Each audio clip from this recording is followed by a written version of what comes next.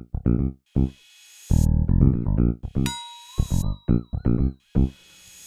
right, it is 12:34 a.m. on Thursday, January 12th, 2023, and this is Basketball This Week Done Quickly. All right, well, little bit of a dire week as far as basketball goes.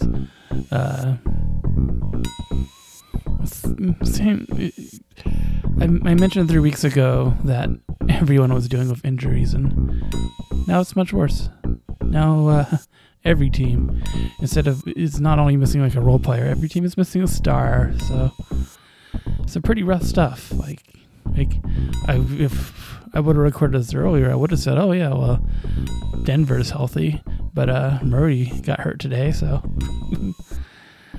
who knows there? There's no team that's immune from the injury bug right now. But basketball is basketball, and it's better than college football playoffs. So, or at least college football finals.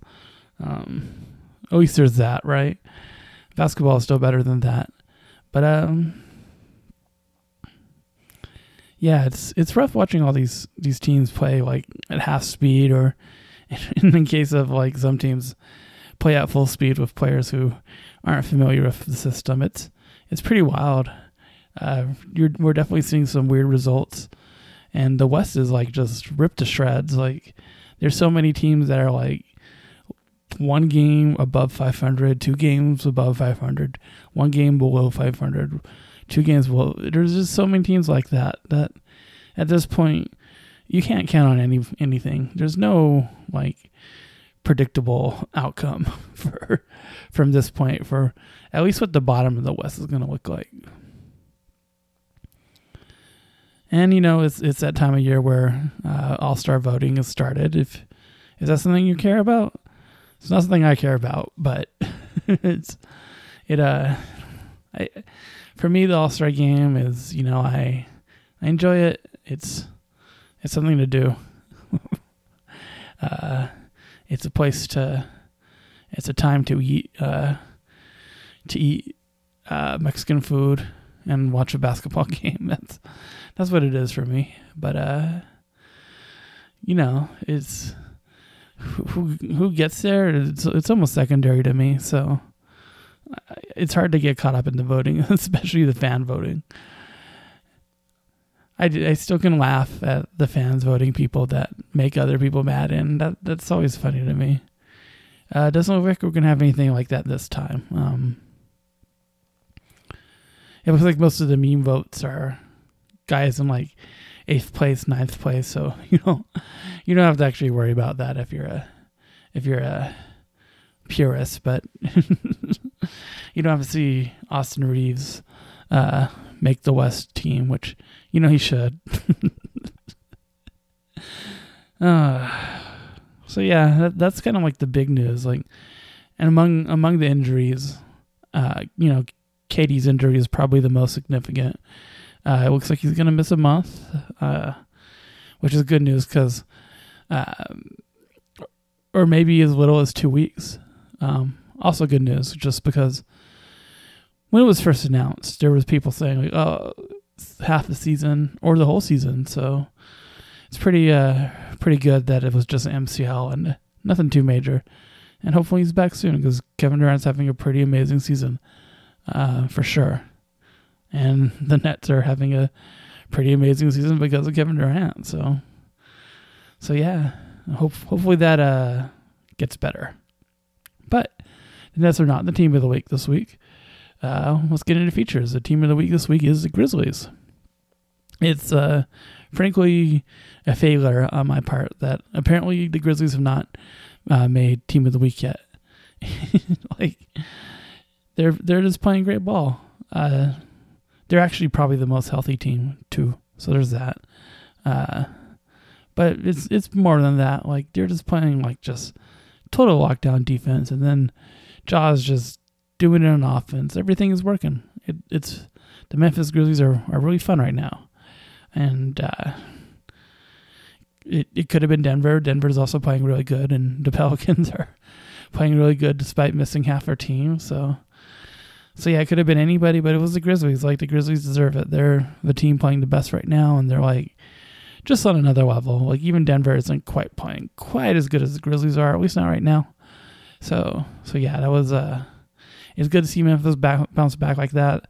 They were pretty shell shocked after Christmas, but they seem to have recovered and put all that behind them. So good on them. Glad to see the Grit and Grind Grizzlies do well. Embarrassment of the week was actually quite hard to pick out. Again, it came to if a tanking team should be labeled the embarrassment. And I think in this case, yeah, I think their Rockets are really embarrassing right now. There's like some good ball there. There's some good ballers, but they just look completely done as a basketball team, which is, it doesn't look like it's because they're young. It just looks like there's nothing going on. It's really hard to tell what the offense is, which isn't the coach's fault. That's the player's fault. But what is the coach's fault is that he can't get the players to, even by NBA standards, to run anything looking like an offense. And these are developing players. This is usually when actually a coach has the most control, and he doesn't have control over these guys. So I don't know. I don't know what the solution is, because I think it's a hard one to solve, because this is not the team that the Rockets are going to be in 3 years. Most of these guys are going to be gone. But you would like to see Green and Smith and Sengun. You'd like to see them like going in a general direction, and the direction it looks like they're going is down, which is bad, because like their fans, even like some of their fans say, "Oh, this is not supposed to be a tank year." Well, of course not. Young teams don't need to tank; they lose anyway. But I don't know. They're losing games in like ways that just are really hard to stomach. I had a different team down, because they're definitely not a tanking team, and they're playing poorly. But I just thought about everything that went on after the Rockets last week, and all the mess, just the gross stuff, and I had to put them down. So yeah. Non-basketball, the college football the playoff final was so bad. Non-basketball this week is Axiom Verge 2. It's a game from 2021. It's currently free on Game Pass. No, not Game Pass, I'm sorry. PlayStation Plus. It's probably coming to Game Pass eventually. That's usually what happens. It usually goes PlayStation Plus for free and then comes out on Game Pass like 2 or 3 weeks later. So it's worth playing, though. It's a pretty fun game. A great Metrovania. It was like, if you like games like that, like this is a very good one of those. Now the only complaint is it's pretty. There's not a lot of challenge. The first Axiom Verge was actually could be a hard game at times, here and there. This one has almost no challenge to speak of. Which I don't necessarily mind. I'm not looking for like games to be brutal hardcore experiences. I kind of like an easy game here and there, and maybe that's why this one grabbed me so much, because it's just fun to go around and explore. It's fun to hack things and to find secrets, and that's why I like these sorts of games. And this is a very good version of one of those games.